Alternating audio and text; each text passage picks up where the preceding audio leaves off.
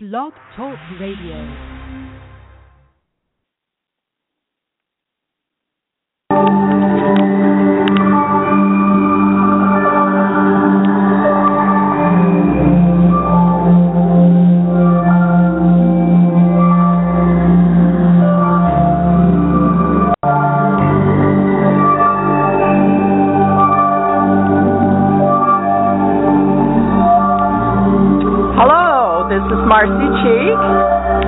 This is my show. Say what?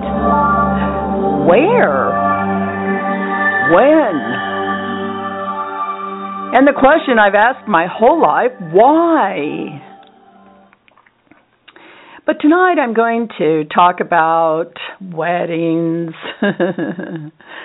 Of all of the shows I do on Blog Talk Radio, and I've been on now a year and a half, my most popular shows are the ones where I talk about weddings, because weddings really are the most wonderful thing that we do here on Earth. And this afternoon at 3 o'clock, I did a wedding in the gazebo in Heisler Park in Laguna Beach, California. You're surrounded on three sides by the glorious Pacific Ocean, and the bride walks in through a beautiful garden that is always blooming, and it was full of blooms today, purple and yellow and pink and red flowers, all blooming gloriously in celebration of this grand and glorious day. But today I did a wedding ceremony from a very traditional, denominational, religious origin. The bride and groom had never been married before, so this was their first marriage. And even though they do not go to church and don't personally practice any specific religion, in their everyday life, when it came down to what they were going to say in their ceremony for their marriage, they did want something that was more rooted in traditional precepts of the Episcopal denomination, which is the religion of the groom's parents. I really felt that the bride's family was not religious, and so it wasn't important to the bride or her family whether the ceremony reflected any specific religious faith or not. However, the groom's family had a long tradition of belonging to the Episcopal Church, and the groom was very specific about what he wanted to have said at the ceremony. So he sent me the actual ceremony from the Episcopal Church Book of Common Prayer. I think he felt that if we said these specific words of this very traditional ceremony from this established denominational religious faith, that their marriage could be empowered in a way that perhaps a more casual or just a romantic civil ceremony would not or could not provide. He told me that he had tried to find an Episcopal priest to do the ceremony for them. But since they're not members of any local Episcopal church, every single one of the priests they talked to said that they would have to become a member of their church first and take a series of classes to learn the Episcopal creeds and doctrines, and then have 6 months of premarital counseling. And you know what? I've had a lot of couples tell me this, and this is a very standard practice, and it is also what makes a non-denominational minister such as myself valuable. I can provide all of the services that are considered of a religious nature, such as like a baptism, either for an adult or for a child or for a baby, dedication of the children, confirmation, marriages, funerals or memorial services without anyone having to go through any kind of pre-qualifications. I just served the community free of judgment or condemnation without any restrictive doctrines or belief systems that must be adhered to. I'm just a free moral agent of the Spirit of God, and I serve each person as a free moral agent of the Spirit of God. And my brides and grooms have the divine right to have their own belief system and their own standards of holiness and perfection. When I do book a wedding for a couple, I give them a list of questions to answer. And from the answers to those questions, then I do write a personalized wedding ceremony for them. And the first question is whether they do have any specific religious faith. And most times, nearly all the time actually, my couples say, we are spiritual, but we are not religious. And that usually means that they believe in God, but they do not go to an organized church.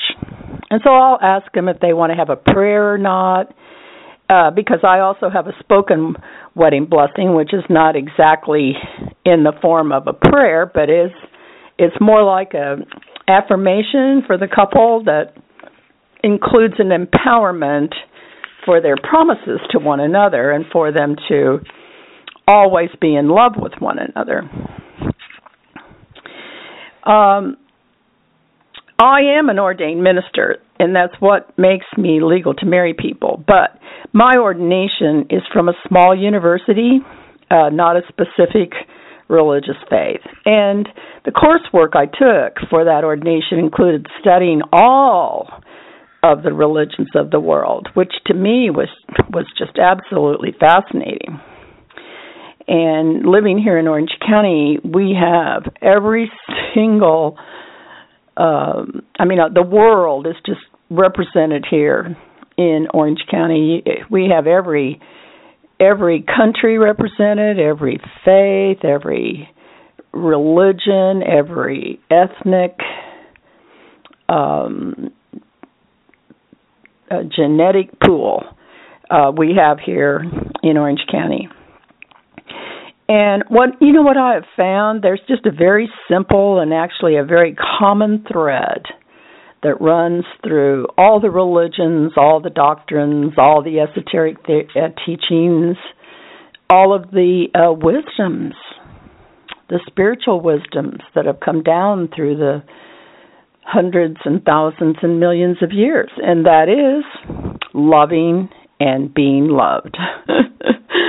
It's just, I say that in my wedding ceremony. All of us need and desire to love and to be loved.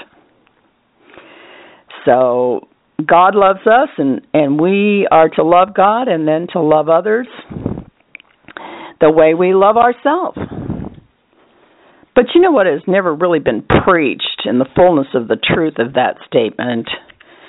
I mean, preachers preach that God loves us, and preachers preach that we're to love God and to love others, but they leave out that love yourself part. We've kind of been taught that that's selfish, but actually, only to the extent that we love ourselves can we love another person.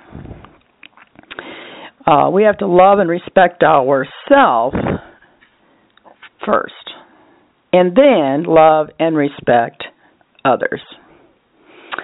And just as an aside here, I found it really difficult to love myself because I had originally been taught, that I was this low-down, dirty sinner, and that had come down to me down through all the times, and I was born in that sin, and that the only way that I could receive God's love, like I was cut off from God's love. And the only way I could get God's love was to accept Jesus as my Savior from my sin, and then I could find some sort of worthiness in knowing that God had killed His own Son to die for me so I could be worthy. But what I found out is that this is just a round robin of damnation that never really gets to the real truth about love And I think that is why we have a world that is filled with war and hate and greed and dog eat dog and beatings and shootings and corruption and everything else that is wrong on the earth today. So to say that the church has failed in its mission, to me, is an understatement. But I'm off track here. So even though I never have had a church or ever desired to ever have a church, there's just some times when I get on my soapbox and start to preaching. So, okay, now I'm down off my soapbox. Let's get back to loving and being loved, because that's what happiness is all about. We're here to pursue happiness, our own happiness, not the happiness of other people. Love is not sacrifice. Love is exchange. And we begin with our own happiness, get ourselves happy, and then we can enter into relationship with someone else who's gotten themselves happy, and then you start out happy. Oh, so one of the most happy things we do here on earth is to have a wedding. So I start all my ceremonies by welcoming the guests and thanking them for coming. And then I do say all of us need and desire to love and to be loved. And we're here today to celebrate and validate the love between the bride and the groom. However, in this traditional ceremony I did today, this is what I said. We have come together today in the presence of God to witness and to bless the joining together of this man and this woman in holy matrimony. The bond and covenant of marriage was established by God. It signifies to us the mystery of the union between Christ and His church, and Holy Scripture commands it to be honored among all people. And into this holy union, bride and groom now come to be joined. If any of you can show just cause why they may not lawfully be married, speak now or forever hold your peace. Now, in my 20 years of marrying couples, I have never said this before.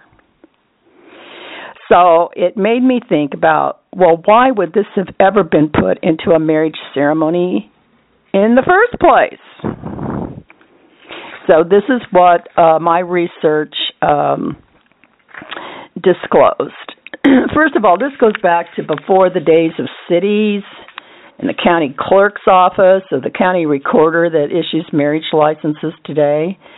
When you go to the courthouse here in California, both the bride and the groom need to go together and they fill out an application for a marriage license.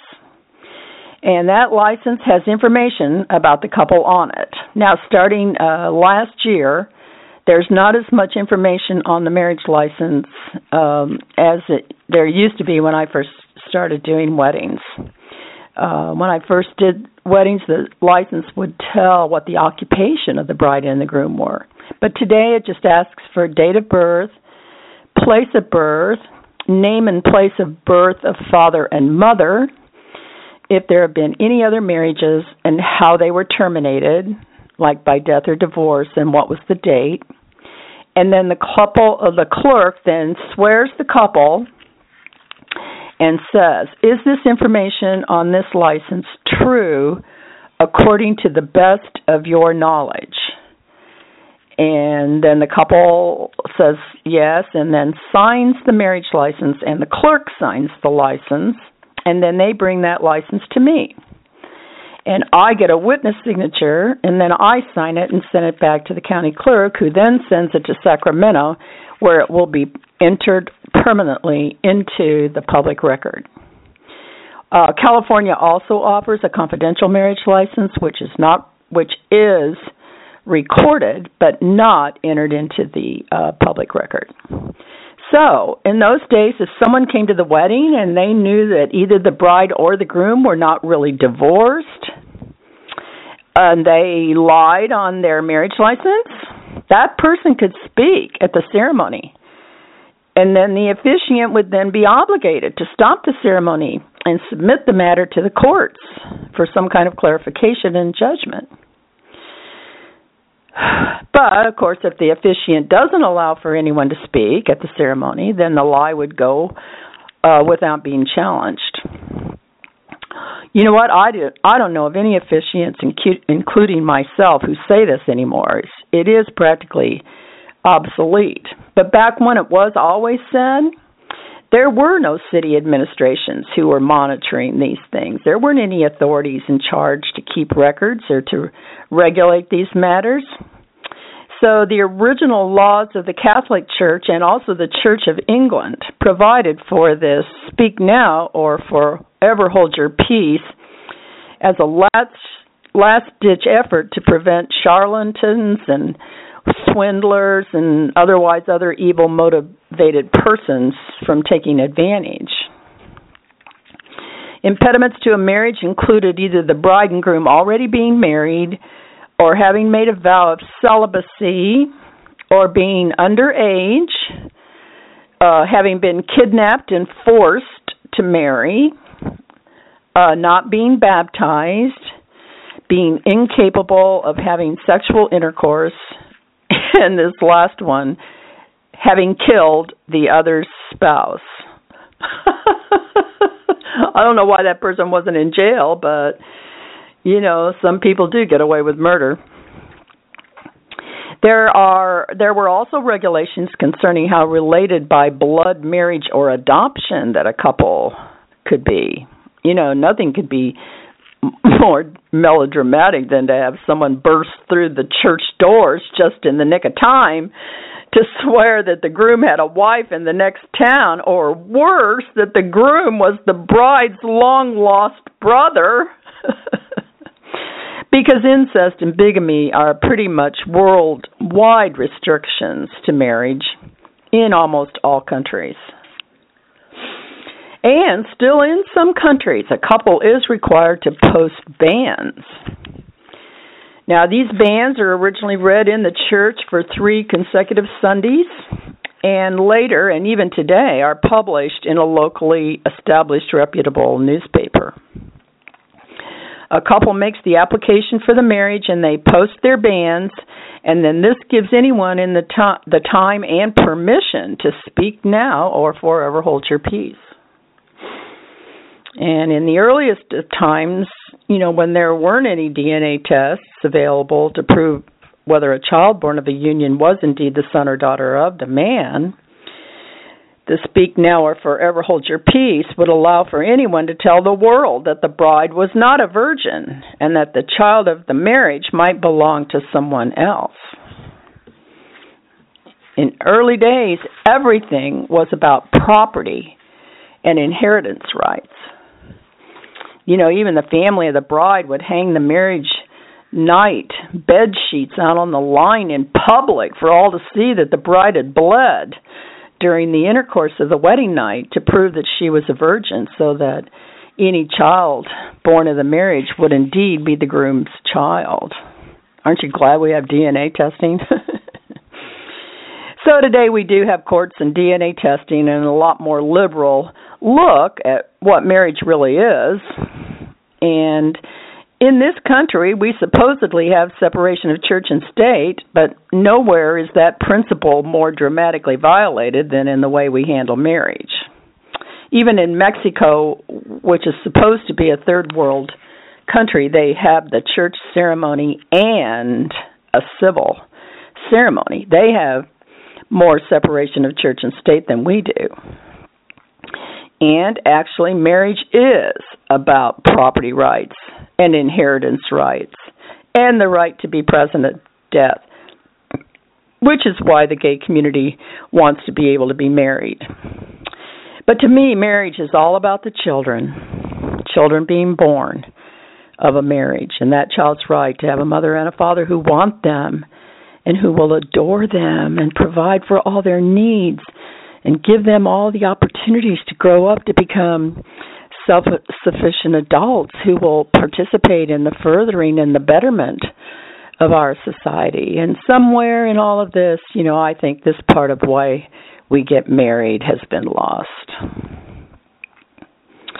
Okay, the next thing I said in my traditional ceremony today was, and I said this to the bride and the groom, I require and charge you both here in the presence of God that if either of you know of any reason why you may not be united in marriage lawfully and in accordance with God's word, that you do now confess it.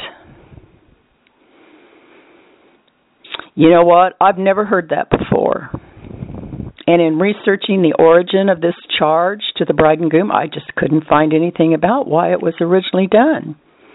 I guess it's just putting them on the spot before God to challenge them that they have been fully honest about everything with one another. And I've been kind of thinking about maybe putting this in my wedding ceremony. A friend of mine took in a foster child, and she and her husband provided this foster child with a wedding. And the man that the girl was going to marry did have insanity in his family gene pool. The groom's father and his brother were both in a mental institution. And another friend of mine knows a woman who married a man whose grandfather, father, and uncle all died of Huntington's chorea. I'm not sure how to say that. Huntington's chorea. Now, this is a genetic disease that eventually causes the person to lose the use of their intellectual faculties. So each person in this family, including the man that this woman married, already has a trust set up to take care of the family finances if and usually when the person becomes unable to carry on. And this trust is set up to acknowledge and care for the dependents of the trust. So this woman would be taken care of financially if her husband does develop that family disease of Huntington's chorea. You know, now I don't believe that if your father died of a heart attack that you're going to die of a heart attack. And I don't believe that if someone in the family is insane that means you could have a child who is insane. I believe that this man who has this strong genetic disposition for Huntington's chorea can develop new ideas that would preclude him from getting Huntington's chorea. I believe we are sovereign individuals, and we might have some predispositions to some hereditary influences, but we have the ultimate say-so about whether we wish to go that route or not. If you embrace the idea, then yes, you're going to have a chance of going that way. But if you choose not to embrace the idea and you deny any power to that genetic strand in your DNA, you can change it. DNA is not set in stone. And I've talked a lot about that on a lot of my other shows, so you can go and listen to about that there. However, you know what? All types of genetic information should be revealed so that we do make good choices. Couples do need to be very honest with one another and to tell each other everything. You know, marriage gives a couple the most intimacy that is possible between two people. And intimacy is based on honesty. You know, I have some worksheets in my book on pages 45 through 48 to help a couple find out about each other. The first worksheet on 45 is personal. It helps you determine your deepest desires, your fondest hopes, and your most impossible dreams. And then once you know that about yourself, you are then much better equipped to choose a proper mate. You know, in the animal world, the female is extremely picky about her mate because she knows she has the responsibility for the procreation of her species. That's why male animals vie and fight one another to be the dominant male of the group so that the female will pick them when they want to mate. And in my book, 17 Things to Do While Waiting for Mr. Right, which you can download for free on the internet at www.mrrightforme.com. I talk a lot about this aspect of animal reproduction, and I encourage women to be more selective of their partners, making sure that anyone that they engage in sexual activity with is the highest and best representative of the male species that is available. Because there is always that chance that a child may be produced. You know, casual recreational sex should always be with protection because we don't want to have a risk of making an oops, baby. A child is an eternal soul who deserves to have a mother and a father who love one another and who plan to have that child and will make all the provisions necessary for that child's well-being, nurturing, and advancement. For me, that also includes the mother staying home and raising the child, but that's another program. I have a show in the archives called Are You My Mother? That talks about this. So truth be told, we just shouldn't keep things from our partner because this is just going to result in less intimacy, and eventually a metaphysical separation in the life of the marriage and the affairs of the couple that could eventually lead to a physical separation and maybe a divorce. You know, I know a husband who has a gambling problem. He sneaks out and goes to the casino. He lies to his wife about what he is doing. And this is eventually going to blow up in their face at some time or another. And it could be devastating to the financial security of the wife and any children. In my definition of love, I say love can stand to know the truth. If you love someone, you can stand to know the truth about them. We just can't deal with lies and deceit and dishonesty. But I believe we can deal with the truth, and we need to know as much about the truth about the other person that is possible, because only in knowing the truth can we make good choices. I mean, once you find out some of the truth about this person you're with, you may choose not to stay with them. So I charged them to reveal anything at that moment that they needed to tell the other one. Full disclosure. You know, we have full disclosure when we sell a house to someone. Certainly in a marriage, there should be full disclosure. And in my ceremony, I also asked the question, do you have any doubts about getting married today? You know, because I sometimes can feel the doubt in the heart of one of the people I'm marrying. They just really aren't totally sure about what they're doing. I can feel it. In some cases, I think it's because they know they are settling. You know, they know they're not making the best choice. But sometimes having a someone to them is better than having no one or having to wait any longer for the one.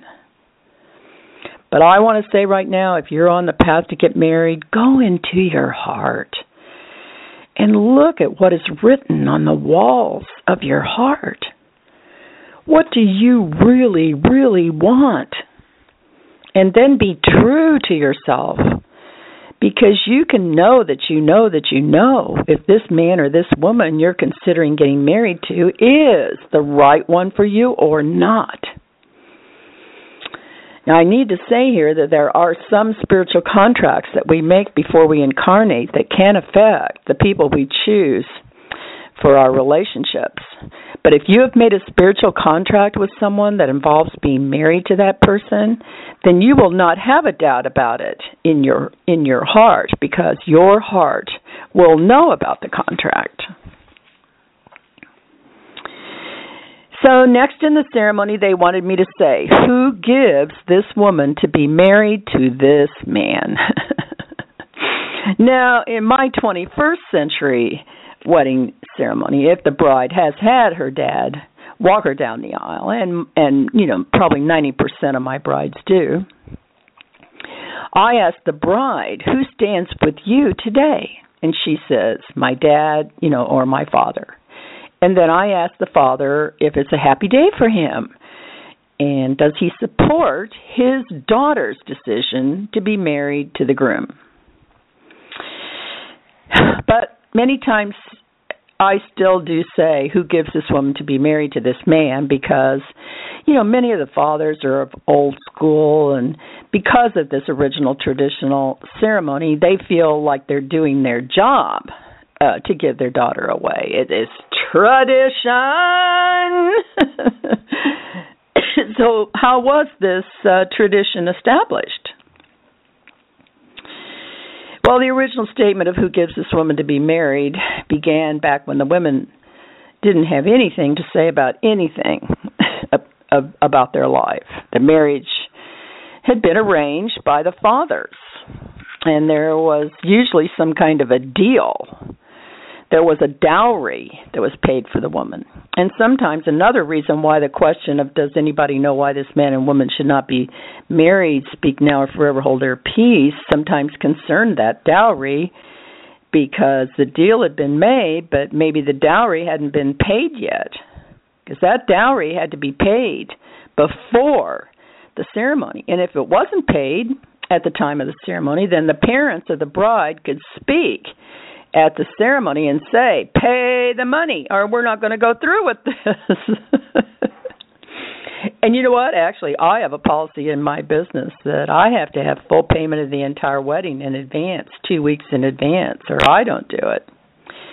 I have to have the payment of all the money before we actually do the ceremony, because once I do a ceremony in the presence of witnesses, then we have a legal civil action that is permanent. So I need to have already been paid for it because we can't go back. There's no way we can treat the situation casually. It has to already be paid for. Because one time I had a groom call me the day after the wedding and asked me if I had mailed in the marriage license yet, and I said no, and he said, don't do it. I am finding out things about this woman I didn't know. She wants everything that I have. Now this is the next day, mind you. They had gone to Las Vegas for their honeymoon, and I guess she had started an intense interrogation about his finances. Well, here's a ceremony that should have had the charge question asked of the couple. Have you told each other everything? I mean, how a couple could get to the state where they want to be married and these things haven't been discussed is beyond me. But the courtship had been done mostly long distance. He was from Italy, she was from England. So there were a lot of things they had never discussed or disclosed. And now that the woman is the wife, she wanted to know what his financial status was. I would have found that out before I got married. But I told him, you know what? You declared your intent to marry in the presence of 85 people. If you don't go through with the marriage now, she can have a civil action against you where she could get maybe everything that you have. At least at this point, she can only get half of everything that you have. Maybe you just better stay in Las Vegas and fulfill the residency requirements and file for divorce, and perhaps you can get an annulment. But back to the father giving the bride away. So there was a dowry paid for the woman, and the dowry was to be paid before the ceremony to unite them in marriage. And so once the dowry was paid, then the father gave the woman to the man to fulfill the contract. Well, eventually the dowry became your engagement ring. And even today, subliminally, we do judge a man's financial status by the size of the engagement ring. But at least today in the United States, women make their own decision who they're going to marry. We introduce our intended to the family, and even some grooms tell me they do go to their fiance's father and ask for her hand in marriage. And when those fathers walk those brides down the aisle, I see the emotion on the faces of those fathers. A man knows what it means to be a man. A man knows what a man thinks, what a man needs, how a man feels. And this father knows that he's turning his daughter, whom he'd loved and cared for and protected, he's now turning her over to another man. I believe in nearly every father's heart is the fear that this new man will never take care of his daughter the way he did. He'll never love his daughter the way he loved her. Fathers tell me that the wedding day is a mixture of gladness and sadness for them. Some fathers actually cry when I ask them if they support their daughter's decision to be married to this new man standing there across from them. But there is a father now and then who feels relieved now that the daughter is finally going to be given over to someone else. One father said, yes, finally. Everybody laughed, but I thought, oh, wow. While I was building my wedding business, I worked at a 124-room family-owned AAA motel here in Orange County, and I worked the 3 to 11 shift on Wednesday, Thursday, and Friday with a man from Bangladesh who was Indian, and his marriage had been arranged. They did not know one another prior to the ceremony. There had been a deal made. They had never even seen each other or met until the day of the family wedding ceremony. Now, this man was considered a prized candidate in Bangladesh because his family owned a lot of land and businesses in India. So his family paid a sizable dowry to the bride's father. And now, even though he had a certain level of comfortable living in Bangladesh, he still wanted to come to the United States. And even though in order to live here, he has to work at a job, like working at the front desk of a motel, he still chooses to be here and to raise his children here. So I decided to begin discussing his daughter's marriage with him. When I first started working with him, his daughter was 9, and we worked together 3.5 years. So I said, Mohammed, are you going to arrange your daughter's marriage? You're in the United States now. Here we have freedom. And a woman who lives here chooses her own husband, and your daughter's been here since she was 6 years old, and she goes to school with her friends, and I dare say there is no one in her circle of friends who's going to have her marriage arranged by her parents. Well, in the 3.5 years we worked together, Mohammed went from saying that he definitely would choose his daughter's husband for her and that he was already looking over families that would be appropriate to, by the time I stopped working there because my wedding business was going full tilt, he said he decided he would let his daughter be free to date different boys and that he would respect her desires and her feelings concerning someone she might be interested in to marry. Of course, she was only 12 years old by then, but it was interesting to observe the changes that had occurred in his own beliefs and his own experience with being in freedom and how it was also going to affect the experience of his children. He said he definitely would investigate the family of the boy, get to know them, have a relationship with them, and then he said he would make suggestions and give that information to his daughter. But in the end, he would respect her choice. Wow, what a transformation, huh? Having seen how much this father loves his daughter, I know it will be a day of mixed emotions for him when he walks his daughter down the aisle. Okay, so now the father has given the bride away, and now the bride and groom are standing together in front of me. And I had already discussed with the groom that in the state of California, we needed for them to declare their intent to be married to one another. So in the next part of the ceremony, I said, "Bride, is it your intent to have this man be your husband, to live together in the covenant of marriage? Will you love him, comfort him, honor and keep him in sickness and in health, and forsaking all others, be faithful to him for as long as you both shall live?" And she said yes. Then I asked the groom the same question, and he said yes. And then they requested a congregational blessing. So I said to the guests, "Will all of you, witnessing these promises, do all in your power to uphold these two persons in their marriage? If so, please respond, 'We will.'" And all the guests said, "We will." And for the ring ceremony, first I asked God to bless the rings as a sign of the vows by which this man and this woman have bound themselves to each other through Jesus Christ our Lord. Amen. And then they said, "I give you this ring as a symbol of my vow, and with all that I am and all that I have. With this ring, I marry you."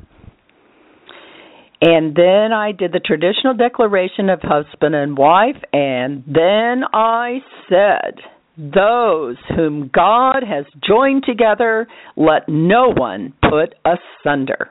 Ladies and gentlemen, Mr. and Mrs. You know, these words are hardly ever said at a marriage ceremony today either. But this statement is an admonition to everybody present, and most importantly to the parents of the bride and groom, I think. Because it's a time now when a parent pretty much says goodbye to their child. It's a moment to recognize and accept that this person that you brought into life has now taken the next step in their life, and this step takes them out from under the parental authority totally. These two people have now united themselves together, and they are now totally separate from the parents. They are adults now. They are no longer a child. They are accepting the duties and the responsibilities of being married to each other. But you know what? Today I still see a lot of children getting married who are still children. They're still living at home with their parents. As a married couple, children still living with their parents. This has got to put a big strain on everyone. But I met with a couple one time, and the bride's parents came with them.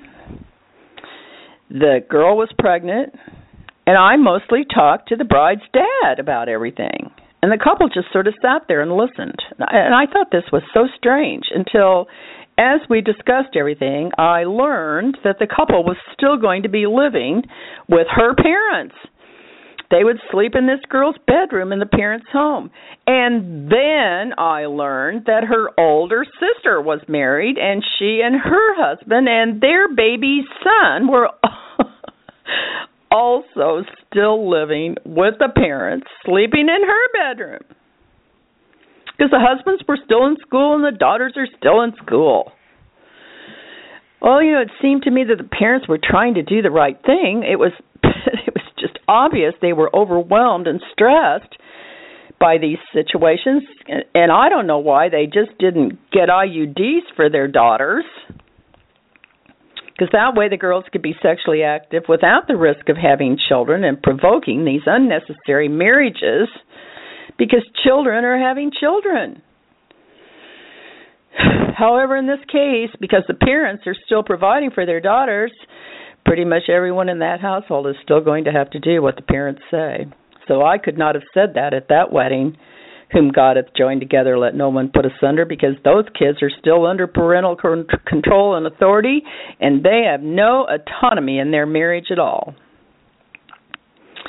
Marriage is a new state of autonomy for the bride and the groom. They are now only responsible to one another to live their lives together, loving and being loved, forsaking all others. Now, in all the others, that can include parents, siblings, former lovers, future lovers, everyone in the bride and groom circle of family, friends, and acquaintances. Those all now have to be put second to the marriage relationship. Because now, in marriage, the bride and groom are to be single-eyed and loyal and true to one another, first and foremost. And part of that loyalty is to protect one another against the invasion of anyone else's ideas or influences, power and control, and to maintain the sovereignty of that marriage. The man must leave his mother and cleave only unto his wife, the Bible says. And this is because there can only be one woman's power in a man's life. He turns from his mother to his wife, and the woman turns from her father to her husband. Now, it is true that a woman maintains her relationship with her mother, but it is the wife's duty to her husband to make sure that her relationship with her mother is solely woman to woman and does not undermine or injure her relationship with her husband. The bride is to honor and respect the husband above all others, forsaking all others, including her mother. So if a man and a woman enter into the vows of marriage, then that union is ordained by God and no one is to interfere with it. As the marriage is solely the responsibility of the bride and the groom. Now, if they find that they need some help to be successful in their marriage, then they can open up the sovereignty of the marriage to a professional counselor for help. I'm just a big fan of getting all the help you can get. I'm constantly taking classes and having one-on-one personal coaching even today at 80 years old. I'm still learning, still seeking for a higher and better way to do things. So if you've already gotten married and you've run into some snags in your marriage, get some help. Get a life coach to help you work through things. You know, a lot of times a relationship will activate patterns of ancestral information that perhaps doesn't serve us anymore in our new relationship of marriage. And some life coaching can help you transform some of those ancient, unnecessary, and sometimes erroneous beliefs into active power for your situation today.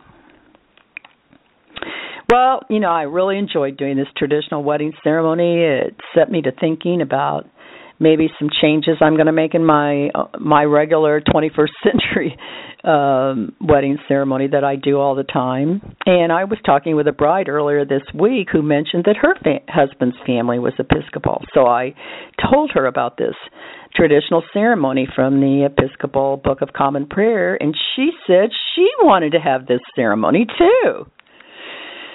So, you know what? Perhaps we're going to go back and pick up some of the original and traditional ideas that used to be associated with getting married. I was having lunch this week with some girlfriends, and one of them had just visited with a long-lost cousin on her mother's side, and this cousin had been married for 60 years. And I said, well, you know what? Back in those days, divorce was not an option. When you said for better, for worse, for richer, for poorer, in sickness and in health, until death do us part, that's what you did. There was no way out. And then I said, my mother used to say, divorce, never. Murder, maybe. And everybody laughed. Well, I hope you've enjoyed this traditional wedding ceremony discussion. Doing this ceremony has given me an opportunity, really, to take another look at some of the things we used to say in ceremonies. And perhaps we should should consider starting to say some of them again. So this is Marcy Ann, and I'm going to say aloha now. Aloha in the Hawaiian language means hello. Goodbye, and I love you.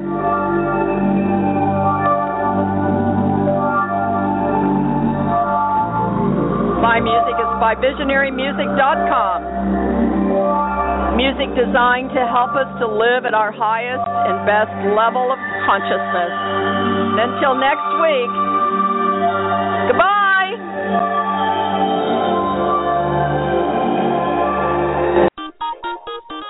That's our show for today.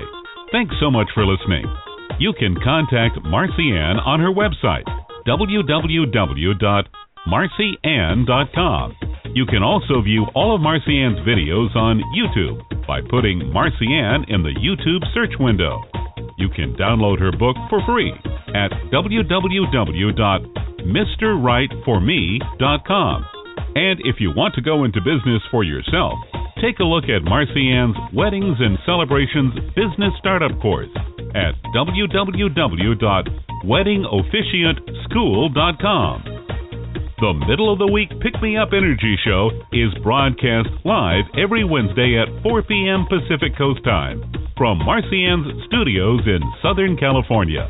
All shows are also archived and can be listened to at any time in any place in the world.